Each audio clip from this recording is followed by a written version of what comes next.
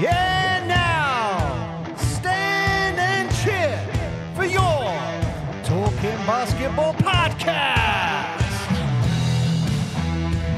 Welcome back to this episode. This is the second part of a double header. If you haven't heard the first, go back and listen to it. If you can't be bothered, that's all right. Just keep listening to this one, and hopefully you enjoy it.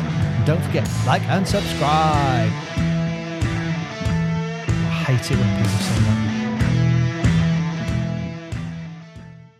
And you know, we got to highlight that the game, what it actually gave you. You know, you traveled the world because of basketball. I have a poster up at work now that I tell the kids, use it for what it is.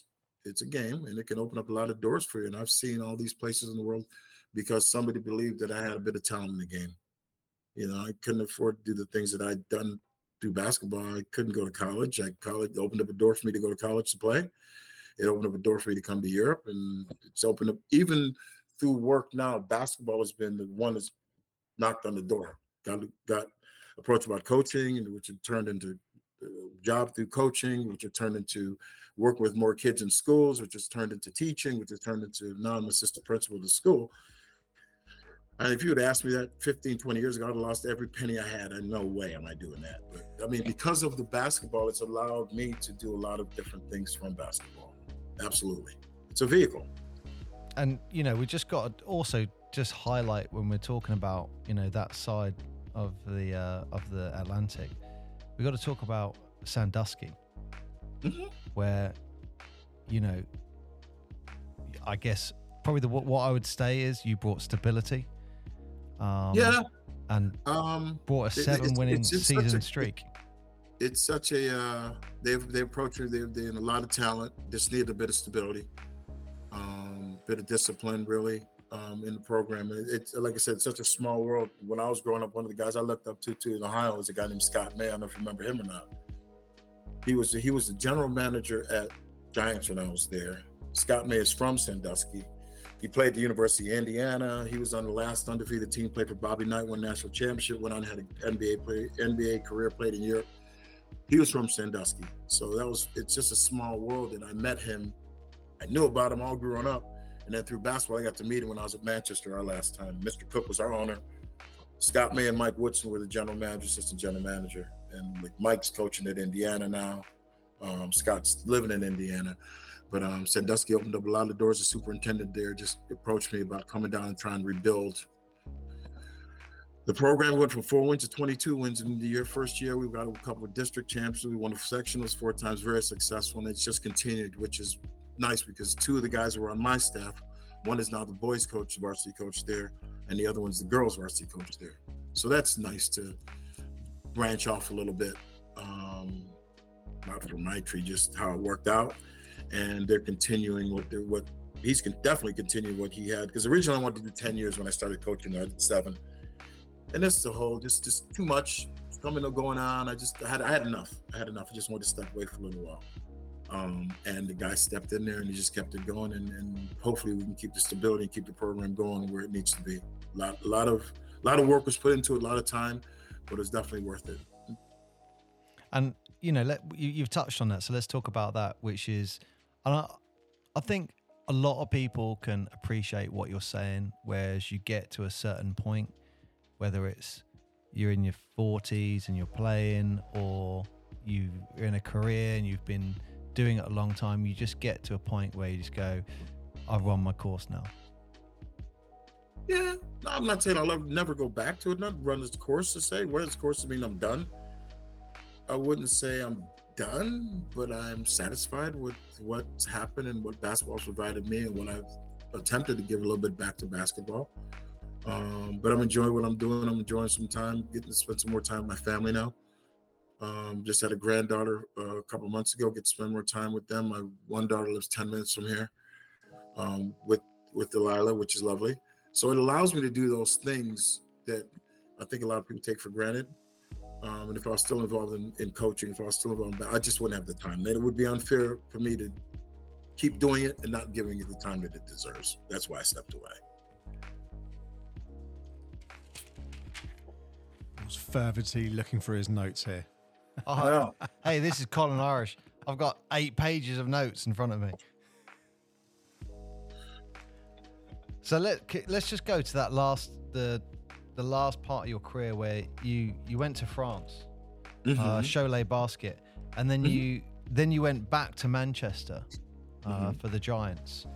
At what point?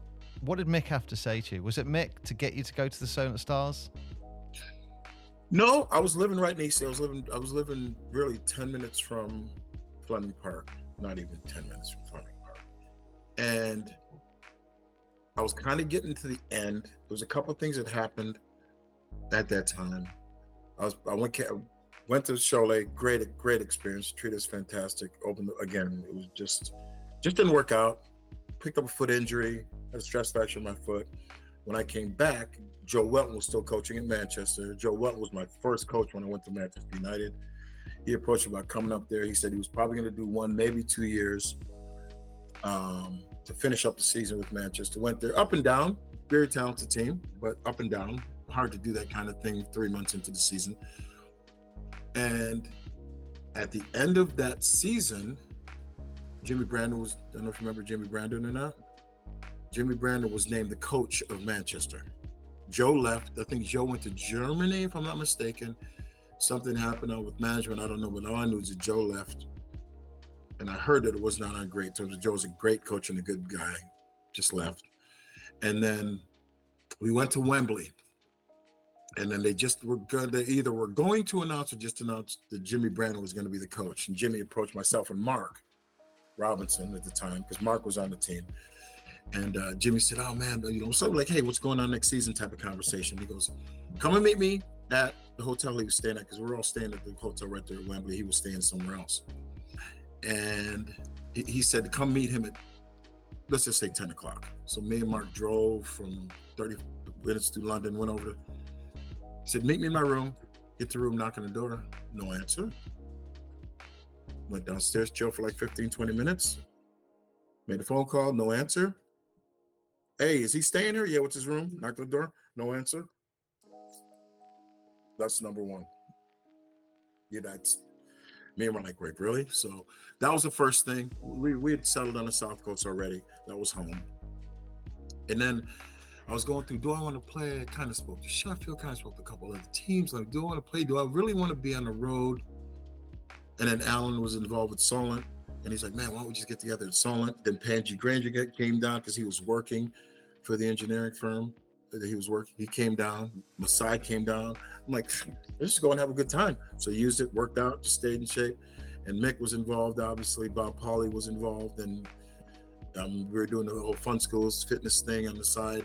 And that was pretty much me done at the top level. And then we went to Solent, I believe we were Division 3, then we won that, we won Division 2, and then we're like, we're not gonna go through this rigmarole going to, right? And I'm not doing that again.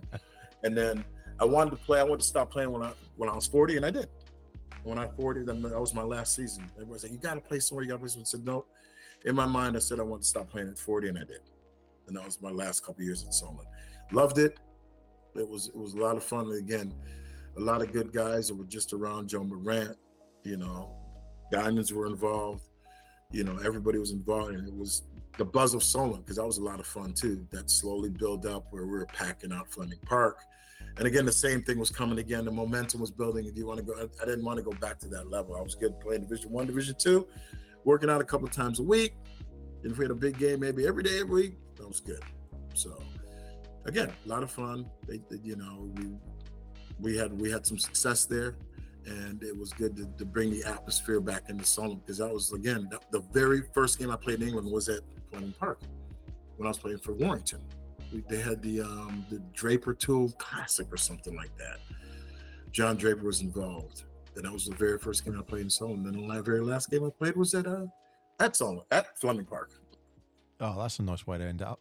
That is a nice way to end up, isn't it? You start and finish in the same place. And it's crazy. You got to say that the Portsmouth fans are looking at the Solent Stars going, well, it's not quite the Portsmouth team, but it's still kind of, because they came. Yeah. So then at the Fleming Park games, we'd have some of the Portsmouth fans, we'd have some of the Worthing fans come to the Fleming Park games. Yeah. So Yeah. And Alan Cunningham, for the Solent Stars, I mean, he was player coach, is Mhm. my understanding. Mhm. And I mean, we're talking at the end of his career as well. He was player coach at Worthing too. Yeah. Yeah. And he's I'm trying to just work out his age at this. He was in his early 40s. Dallas got to be pushing 70 now, 68. It's crazy to think. Yeah. And let's not forget, look, I got a great stat for here. Alan Cunningham at 40 won the playoffs for the Bears and gets finals MVP at 40. Yeah. Yeah. We've heard lots of stories where people were saying at Solent, he was like, I can come on and I'll give you the best 20 minutes I can give you. Yeah. And he would. And he'd sometimes give us more than that if he felt like it. You know, yeah. He's one of the best players I've ever played with and or against. Oh, wow. Oh, absolutely. So who are those? Some of those players that you enjoyed playing with? And can I add another part of this, a question onto this, which is, I know you said you felt Portsmouth were one of the best teams that first year that you played with in the UK. No doubt. There's I've got so many notes on you, Colin. I don't know where it is, but I wrote a note that one of the Manchester teams, that there's a huge argument that people are saying that one of those Manchester teams that you played for was arguably one of the greatest teams ever assembled in the BBL. Wow. Oh, really? Yeah. I can't find it. I've been searching for all my paper. I can't find it. Right. I wonder, was that the very first one with Will and Ed and Dave Lloyd and Kevin Penny and Spud and all those guys? That was a very good team too. Portsmouth team would have spanked us though. Really? I'm telling you, man, that Portsmouth team was, yes. I think that settles the argument. That is the argument. That settles the argument. Yeah. Were there any players that you used to come up against in the league that you thought, oh, this guy? Like, yes, man. You know, it used to drive me nuts. Do you remember Kevin St. Kitts? No. He played for Manchester. He played for Bracknell. Played for Thames Valley. You know, he had an up and down career, but just drove me nuts. He was always out. He was the one that he covered me, and he just drove me for whatever reason. He just drove me crazy. Nigel Lloyd, I remember Nigel. Oh, Nigel Lloyd, yeah. Walton Way, Lewis Young, Alton. I mean, so many. It's hard, man, to name so many great players. Cal Patrick Wells, I still think is one of the best men ever to come over there. Bon Traeger. Don't you remember a kid named Bubba Jennings? You talk about that game being 4 people deep at the Mountbatten Center. It might have been for that game, Bubba Jennings. He gave 60 to us. Ooh. He scored 60 on us. 59, 60 on us. Bubba Jennings, yeah. So, ouch. I mean, you talk about players playing against and playing with, man. There's so many that I've been fortunate enough to battle with and or against over the years. That just, where do you stop? I'm sure I'm leaving somebody off too, and they're gonna be mad at me. But no offense to anybody, but Martin Clark, the Lloyd brothers, all 3 of them. I mean, there's just so many players, man. It's hard to picture out some of the favorites. Some of the ones that gave me had Tony Holly, Tony Dorsey, and the list just goes on and on and on. Mark Robinson. And there was some players that you've mentioned, and from very, very vague memories, you obviously battled these players quite hard, but in that same respect, like you say, when you got off the court afterwards, it's actually all like, I won't say it makes you a better player, but when you have those battles and you're warring with someone, it's actually better, isn't it? We had a rule, got pretty close to Pete Scantlebury, right? Pete, another one, Scants, unreal. But we had a rule that no matter what happened, win, lose, or draw, we're going out after the game, unless we had another game the next day. Oh, wow. That's how it was. And that's what we did till we had children, and then things changed up a little bit. But that gives you a perfect example. Pete, we would go at it. And then we'd meet up afterwards, and then we'd do what we got. Where we going? But my daughter taught me a lot of that because I was a horrible loser, obviously. I think we all go through phases like that. And Chloe, my eldest daughter, was starting to walk and starting to talk, and we'd lost a big semifinal, quarterfinal game at the Mountbatten Center, actually. I can't remember the game now, but all I remember is going to the bar the reception after the game, and she didn't care if we won, lost, or draw. Oh. She just came run up to me, gave me a hug, and that right there was just like, you know what? That's the game that I was telling you about. It's just a game. Don't lose your mind. Because sometimes I'd lose my mind, but I'd be very upset if we lost the game. So, but that was a change moment for me to realize, really, at the end, she don't care if we won or lost. She's just glad to be seeing me. And I still remember that moment where I was like, give what you can. We ain't losing. We're playing. You're not missing shots on purpose. You're not throwing the ball into the stands on purpose. You're not shooting air balls on purpose. But it's just a game, and take it for what it's worth. It's perspective, isn't it? Wow. Yep. Perspective there. It's really interesting you said that, because funny enough, I thought it last night. So Portsmouth played, and it was 86-86, goes into overtime. I think Portsmouth lose by 4. I think it was 4. Mm-hmm. And there was so much disappointment. But in my mind, I just thought, we've just watched arguably the greatest game in Ravelin. That's the new sports centre. It's called Ravelin, probably in Ravelin. Okay. So far. Yeah, so far, probably the best And game. it was like, it's just perspective, isn't it? Yeah. Even though we lost, we just watched probably the best game so far here. Yeah, I mean, you were livid when it was going off, and was that the right call? It stinks at the time, doesn't it? It hurts. It hurts. It's like, oh my God. Really, really hurts and stinks at the time. But then, yeah, something's got to put you in perspective. A lot of people struggle. We lost a lot of loved ones along the journey. We lost guys that I played against and with. No, it's easy because I'm old now to look back at it, but it puts so much stuff in perspective, man. Yeah, definitely. I think that's a perspective is a key word there, isn't it? And just want to, again, just talking about perspective of NBA players that you've worked with, because you mentioned before that you did some work with the Cavs. I don't know if you remember the name Bob Donewald.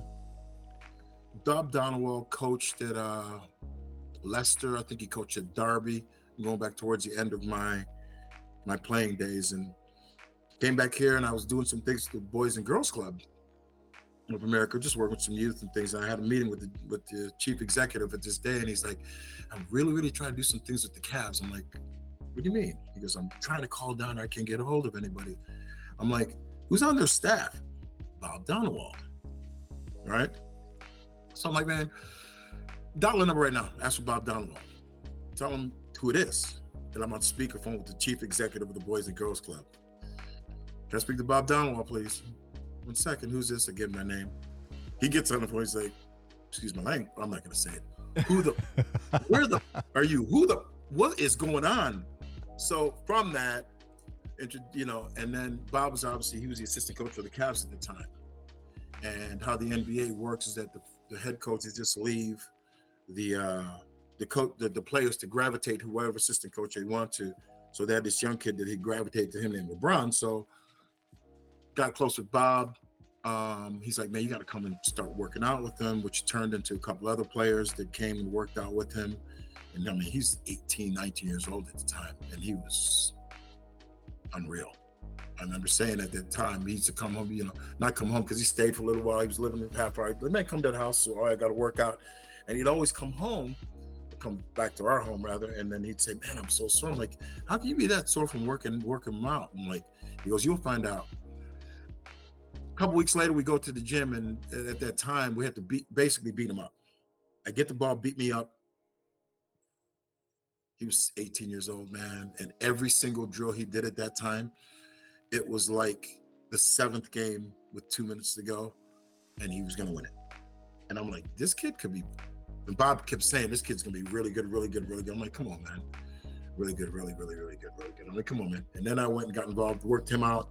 He, in turn, some other NBA players came to town, got the opportunity to work out some guys that played in the NBA. It was a different experience, to say the least, working at those guys at that level.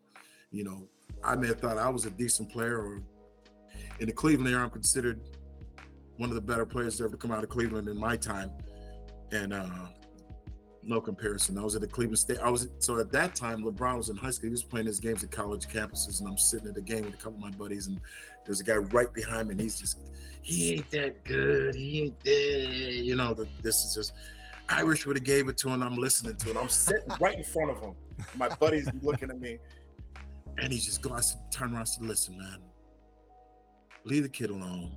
And by the way, I am Irish, and he would have busted my you know what. So leave him alone. He did not say another word the rest of the game. So that was one of them. You know, a couple other guys. Chris Paul came in with them. Melo came with them over the course of the years. It was that was a great experience. So we did that for a few years. Bob's now coaching, I believe, at Mississippi State. He went to Brazil. He went to China and coached. And yeah, he's doing well. So that opened up that door. Got involved with coaching, and again, that's where To the Hoop came back in. Then returned to camps. Got involved with some local high schools. Then To the Hoop basketball camps. We're going to high schools over the summer. Did that for a few years, and then it just took its course, and now just went a different avenue. Got a couple doors opened up through coaching and whatnot. And I wasn't going to Brazil. I wasn't going to go to China. This was home. Lost enough miles basketball wise, and yeah. So it's an honor anytime you're involved with working on people like that. Well, I mean, some of the greatest players of all time, all stars. Yeah, I just worked with LeBron. That's that's the team. It was cool. It's cool though. It's nice. But LeBron isn't Portsmouth Basketball FC club, is he? No, he's not. No, sir. No, sir. No. So, like, what's like LeBron like as a person? Like, I was involved with the workouts for maybe 3 years, so they lovely. It's hard to tell what the 18, 19-year-old young man's going to be who's had everything, you know what I mean? But very, very humble, actually, very cool, nice guy in my involvement with him. And he didn't the things he didn't appreciate, which I could expect. He would just he would get a whole facility. Okay, we got the facility. I'm coming to work out for a couple hours. Do anything for kids, but he didn't like the people coming and taking pictures and different things. But he'd do anything for kids back then. And look at his career, man. But I think he's to me, in my experience with him, a very cool guy. Yeah, very nice dude. Yeah. And just touching on that, and I think when we're younger, it is, especially with technology nowadays where you got your phone in your pocket, quick, have a picture. But I think as you get older and you mature with that, I mean, I've seen famous people before, and it's just like, I'm going to leave them alone. Like, they don't want me to. Hey, can I have a picture everywhere they go? It's just like, No, same way. I never asked him to take a picture. I never asked him to sign a thing. I just don't. He doesn't want to be bothered with that. Yeah, but that was around the time as well when I guess LeBron was leaner, because at one point when he went to Miami, he got big. Like he bulked. Yeah. He bulked. I mean, he was a young kid then. He was 18, 19 years old. Yeah, and he was. People always forget sometimes how lean LeBron was when he came into the league and stuff. It's like, he was a lean guy, and then he got ripped. Yes, he hit the weights. And got. He matured into his body. But I guess in Miami, he probably got. It's fair to say maybe too big at one point, and then at that point, then when we went back to Cleveland the second time. He lost a little bit. Down. He leaned up just that little bit and got his athleticism back. But that's going to sustain his body, obviously. He looks after his body. Otherwise, he wouldn't be doing what he's doing now. You see him play now, man. It's like he's the best player in the court. He's 40 years old. He's unbelievable. It was you were talking earlier about the people looking after their body and stuff like that, and you got to consider LeBron as number one there, surely. The greatest player to look after his body. Yes, it seems like he spends millions looking after his body. There's the chamber and all that stuff. He spends millions. And I don't understand how these other kids wouldn't say, what can we do? Why don't you ask, what's he doing? He's got to be doing something to be doing what he's doing at this age. You would think the young kids now would ask, how can I sustain his intensity? What do you do? They probably couldn't even do what he does. Because those guys are on a different level, man.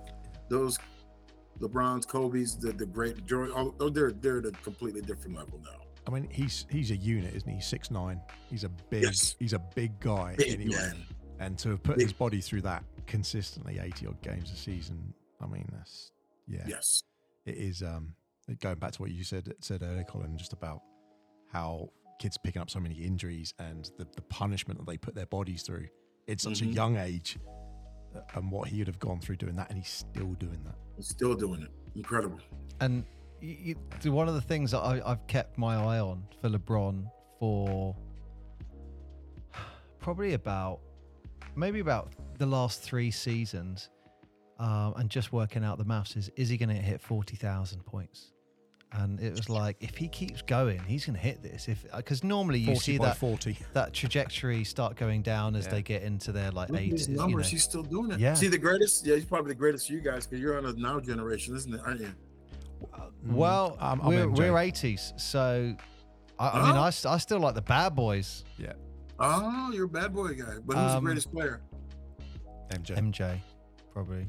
MJ is the blueprint for I don't think you can have a GOAT because there's too many categories and there's too many what ifs.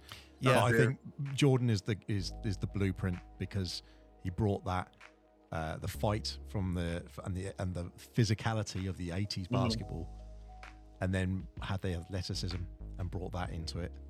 Yeah. And then obviously, the branding and the timing and everything as well. It just all worked out perfect for him, didn't it? And his attitude and the way he brought his players. You look at some of the players and think you had to play to a certain level or he just wouldn't trust you with the ball. Like that, which wasn't, it's maybe arguably not ideal for teamwork, but at the same time, it made his players better. Yeah. Everyone around him, you got to rise up. Yep, I agree. But the one thing I'm not a huge fan of with the whole GOAT debate is I don't think people say, oh, MJ would have beaten LeBron. It's just it's two different complete eras. Yeah. So it's like LeBron's the most complete basketball player. Imagine LeBron in the 90s. I mean, he would play. That's what you can see. So in my opinion, could LeBron have played in the 90s? Absolutely. Yeah. Could Jordan have played now? Absolutely. Should Jordan might have 50 points now with the rules they are today? Yeah. If he had that same intensity and that same drive in today's game and playing now, because back then you could hand check, you could force a player left, you could force a player right by putting your hand on their waist. They're not allowing that right now. If he had that same intensity, it would be scary to see what he would do now. Again, and what's great is you put Wilt Chamberlain, would he play now? He averaged 50 points a game, man. Yeah, 100%. Yeah.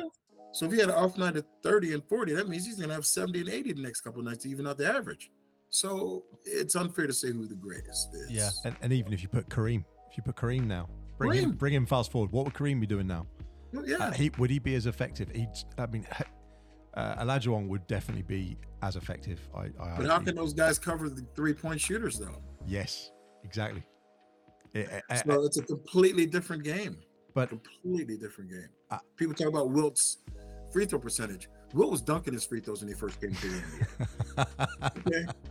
Then he was forced to shoot them. That's why his percentage went way down. So you can't compare eras to me. They're all great. When we're talking eras, Colin, the one thing actually we haven't touched on that's one of Paul's favourite subjects is referees and the ruling. Yeah. Have you had any experiences with interesting experiences or interactions with referees? Should we say? Absolutely. I think anybody who plays the game has interesting interactions with referees. How do you think that's changed? Noah Malone, I don't know if you know his name or not. He refed a lot of our games. We've been changing emails. We used to give each other such a hard time. Absolutely, yeah. You always have memories, good, bad, or indifferent with referees. You think they don't like you, but again, at the end of the day, when you're older, you realize they make mistakes like everybody else, and you hate them at that time. I can't believe he did that to us again. But I like banter with the referees. I only got a couple technicals, surprisingly, but I did get a few, but not as many as I thought I would get. Maybe didn't get any as coach. So I think you could get away with more. That's what I was going to say. How has it changed? Do you think the refereeing? Because I mean, certainly in the NBA at the moment, a lot of people they're so scrutinized, man. We could get away with more, but right now, if a referee makes a mistake, they post it on YouTube. Yeah. Back in the day when a referee made a mistake, you yelled at them, you cussed them out, they yelled at you, they cussed you back out. Okay, let's go on. Nowadays, a referee makes a crucial mistake down the stretch. They're on television here or they're on YouTube within an hour, within the half an hour of the game or half an hour of their mistake. And players aren't actually, it's not as common for players to be talking to the ref as well. If the ref plays a bad call and you say, come on, ref, bang. That's a technical. Yeah, they're getting seen that and you think, there's definitely be a banter between the referees and the players. It should be part of the passion, shouldn't it? I think that's part of it too. But referees have to learn to take it too. Sometimes the referee would say, like you say, ask, man, what kind of call was that? And they turn and say, shut up. You shouldn't talk to anybody like that. Don't tell me to shut up, man. And then it goes from there. Yeah. And that was one of the things, like I was a ref for just 10 years. And what like I tried to do is allow players to have passion. So when something happened, they went, oh, come on. I'm like, I'm not going to tee you up for that, because to me, that's just passion, where I have seen tees go out for a player just, you know, and I wasn't ever a fan of that. You couldn't pay me enough to ref, man. You couldn't pay me enough to ref. You know what, Colin? I did a couple of games in a row, and I remember there's one game and Bognor, which is near Portsmouth. And the coach was just going on and on and on and on, and I was just like, this isn't worth the money. Like, this isn't worth the time. And I remember thinking, I could be home with my kids, I'm reffing this game, and you're giving me crap over it. And it wasn't even a National League game, it was a friendly, and I was like, oh man, I'm done. Yeah. Absolutely done. Yes. Yeah, well, just think of all those refs that Mick used to have to shout at. Mick would shout at him. They shout back at Mick, and they'd laugh and have a beer afterwards in the pub. Do you know what he said? He said to me once. He goes, good out. I've done so much in basketball. I want to die in a basketball court. That's my dream now. And I was like, Mick, I do not want to be the ref that when that happens, tease you up. Yeah. It was like, and I was like, Mick, don't say that, like, because that's not fair on the ref or whoever it is. Before you said, I don't think Mick will ever get the credit he deserves for basketball. Agreed. Yeah. I don't think he will. And again, it shows how basketball's treated, not just in England. You know, that Mick, like just throwing out two names, Jimmy Rogers, those guys, they deserve to be up there with everybody. What they have given back to basketball. There's probably somebody in the North, because I was more involved in the South, that is doing the same thing there, that will never get the credit that they deserve. Mick being one of them, like I said, Jimmy being those are the two ones that ring clearly to me, that will never get what they deserve in a basketball. What they have done for so many kids and now adults in basketball. Yeah, and that's just highlighted in, well, obviously in the way we're talking now. Like without Mick, without Colin, we're not doing this podcast. No, not at all. Simple as that. Not at all. And it was as you just hit it on the head there, Colin. Really, it's not just about the game of basketball. It's about the actual youth and the culture and everything surrounding that. Life in general. Yeah. Yeah, because you know, being part of a team and being part of something, and actually thinking I am part of something, and this means something. That is certainly in this day and age when a lot of people are lost in that and maybe separated from groups. Lost in togetherness. You know, the lost in disagreeing. Yep. Lost in disagreeing and have a conversation. Just because I don't agree with you, don't mean I don't love you. But just lost in the whole, you can't have a conversation unless it's that way. But there's another way too. So. Yeah, pick up a ball, go one-on-one. If there's no blood, there's no foul. Let's go. Hey, that's how Colin was brought up. There's no blood, no foul. That's right. Colin, sorry, I've just got this picture that I've got here. Let me show you this bit. This is when you've won the playoffs 3 years in a row. This one here. Well, that one again? I was saying earlier, a guy named Mansour Ahmed from Leicester, actually. He was a Leicester fan. That was a lot of those games. He may have, I don't know if he took that picture or got it from somewhere, but like I said, he turned it into a clock for me that I still have hanging up in my basement. That's a great picture. The only thing I was looking at, that trophy, that is made of glass. Now I know the current BBL trophy. Do you know what I'm going to say? No, but I have a feeling. But go ahead. Do I know what happened to the glass? Yeah. Like, do you know how many times that they've had to replace that trophy because it was glass? So what I've heard, whether this is true or not, Trevor Gordon. Remember Trevor Gordon? He was playing for Birmingham at the time with Tony Dorsey, and they won it. And the owner of the team, I want to say, was a guy named Harry Rubaleski. I think that was his name. And Trevor was going through negotiations or whatever, and they had an argument in his office, and Trevor threw it at him, and it fell and crashed. True or not, I don't know. That's one of the rumors and one of the myths out there. Whether that's true or not, Trevor broke it. I don't know if he threw it at him, or if he spiked it like a touchdown, or if he dropped it. I don't know. Oh dear. But I would like to find that out what happened. Because well, it's not glass anymore. It's not glass anymore. No. I know it was definitely broke. I know one fact, it was definitely broken after Birmingham won it. Whether that's true or how it broke, I don't know. That's one of the stories out there. I think they've had a few glass trophies over the years, and it's only a glass trophy. It's going to slip, and not only is it glass, sometimes they have the glass and they have the ball balancing on top of this thing like this. Yeah, and you're like, yeah. They've gone to like a more, what would you call it, classical cup. Yeah, it's more like a classic sort of cup. And I don't have many regrets as far as basketball and all that goes, but one of my regrets was not bringing that team back to try for 4. Because I was Alan's last year of coaching. And when Alan took the job originally, he's like, I wanted to be the first player that he signed. So Alan was a player coach at Worthing. And then that was his last year coaching, the 3-peat year. And then Worthing approached me about coaching. I said, well, if I'm coaching, the first person I want to sign was Alan. So then Alan came back, and then we decision was made to split up the team. Some of mine, some of others as well. And I wish we'd have bought, because everybody else came back. I'd be interested to see if we could have done 4. That was one of my regrets I have for not thinking big picture then. But hey, life goes on, and I hope everybody's well. But I think about that when I see that picture sometimes. Oh, really? Oh, okay. Yep. Because then Cleve left, Herman left. I'm not sure they ever played again in the BBL after that. I know Herman came back, had a very good coaching career in Baltimore. And I think he's still coaching and mentoring there, last I heard. He's doing well. And Cleve went back to the West Coast, I heard. But yeah, I don't think they ever came back and played after that. Wow, that's the way to end it. So, Colin, this is pretty much my last question I've got for you. Who is your personal favorite coach you've ever played for or played under? Joe Welton. I really enjoyed my time with Joe Welton when I came over. He introduced me to so many things, not about the game, but life.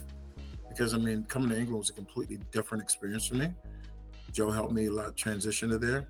And I've got to say Alan, but Alan was a player coach because he pushed me to another level. As hard as I may have thought I've been working, it wasn't good. It wasn't hard enough. And he took me to another level. And those two, I would have to say. And again, he didn't get enough credit for his coaching abilities for whatever reason, probably because he was so successful, and probably because we talked a lot of junk or whatever. We let them know that we're here and we're so I don't know. But I never thought that Alan got enough credit for his coaching abilities, whatever the reason. But those two stick out to me, as far as my favorite coaches. Amazing. Wow. Well, that leaves me with my final question. Yes, sir. And I have teed you up already, Colin. You know what's coming. Top 5 players. Oh, you do all-time first? All-time one? Oh, we can do the all-time one. That's what you usually do first. Yeah, I do the all-time one. You don't know about this one. You got one shot. It's the clutch shot, the game winner. Mm-hmm. The ball goes to them. Who is it? Who's it going to be? Who is the? It can be anyone any you've person. played with or anyone you've watched. Anyone. We won a couple games like this. We're going to run one, me come off the pick and roll, looking to create down the middle, and we're going to kick it to Al to the corner to hit the jumper off the double pick. Really? That's it. And you're going to hit, you're putting that pass. I can still see that happening because we ran it so many times. We ran it so many times with different people being in different positions. We had that same play for years. Even when I was coaching at the high school level, I put it in. Even when I was coaching at AAU tournament, I put that play in. Yeah. And that's pass that ball, kick it out, and then just run back on D because that's going in. Done. Yeah. We won a lot of games running simple play. That simple one pop. We even had a play called Bud Light, we used to call it, if we needed a 3. Yeah, we'd run one of those. At every level I've coached at, whether they're girls and boys, I put that play in. If you're going if you're going NBA player as like most clutch for that one shot, who is it? Jordan. It's pretty much the most synonymous name. Decision making, not necessarily shot. Decision maker. Oh. You know, because if you look back at some of the old films of him, he down the stretch, man, I can still see him telling Steve Kerr, "Be ready, John Paxson, be ready," in the timeout, and boom, they're hitting the shot. That's so funny, that is, because it's like he's like Jordan's trying to be a bit more subtle about it, and you just got Steve Kerr screaming, "I'll be ready, I'll be ready." Yeah, you've seen it. Yeah, you've seen it. Yeah, yeah. So just make him not. If he wants to, if you want to shoot it. Make a decision. Wow. Yeah.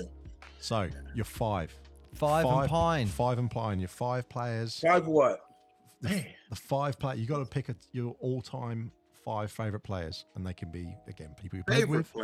Favorite players, and it can be anyone in the NBA. It could be anyone you played with. Wow. 5, and then 1 on the bench for Pine. We do have a leaderboard that we keep with this as well. We do. Allen's got to be my favorite. One of my favorites. I got to put him on there. Wow. Alan Cunningham. Absolutely. I don't think you can open a book on British basketball and not see Alan Cunningham's name. Impossible. If you're talking about success, trophies, how can you? I mean, everybody wants to talk about rings and trophies and wins. That's what it's all about. You can't open up a book and not read about him and how many he's won. The crazy thing is, man, I was telling a story a couple weeks ago about, we won a lot together. I was fortunate enough to, after our first year in Manchester, me and Alan played. Spent a lot of. How many did you win? I don't even know how many things we've won. It's crazy to think, but it's the truth. Do you want me to tell you? If you want to. I can go through my notes. I'll finish with that. You finish with that. So that's the number 1. So Alan Cunningham, 1. Now, golly. You can pick anyone. You can. Ralton Way. Do you remember? I don't know if you remember Ralton Way. He was unreal. He was played for Murray. Bontrager. I'm going off England right now. I'm going all England. Larry Dassey. Larry Dassey. Ugh. Incredible. Okay, so what do we need now? A little 2 guard. I need 2 more people. So I got Allen, Steve, Bontrager. Yeah, you need 2 more. You need 1 on the 5 and 1 on the bench. Steve Bontrager was just nuts, wasn't he? Yeah. Like I remember when he was at Kingston, and he was like unreal. The 3-point BBL king, wasn't he? Unbelievable. It was one way. I heard, was it true or not? I don't know if this is true. So he went back. He went to Oral Roberts. I heard this just recently, actually, and his wife or him had a huge lottery win. A big lottery win or something. Like that. Whether it's true or not, I don't know. Again, you hear all these different things over the years. You don't know if they're true or not. And he kind of just stepped away a little bit because I guess I had a huge lottery win. Hopefully it's true. Nothing but love there. Good for you. So we got. I tell you another favorite that doesn't get enough credit. Nigel Lloyd. Nigel Lloyd, yeah. Man, he was unbelievable. Is that 5 yet? That 4 or 5? That's 5. That's 5. Who's on the bench? Who's on the bench? Who you relegating to the bench? But they're still in your bar. Whilst Colin's thinking, I'll be on the bench. Oh, I love it. I'll be on the bench. I'm fine. I love that. Got to put himself in. Well, Colin, we said we'd grace you with. You could do 1 for the BBL and yourselves, and 1 for the NBA if you wanted. Oh man, who would that be? We're doing an NBA one.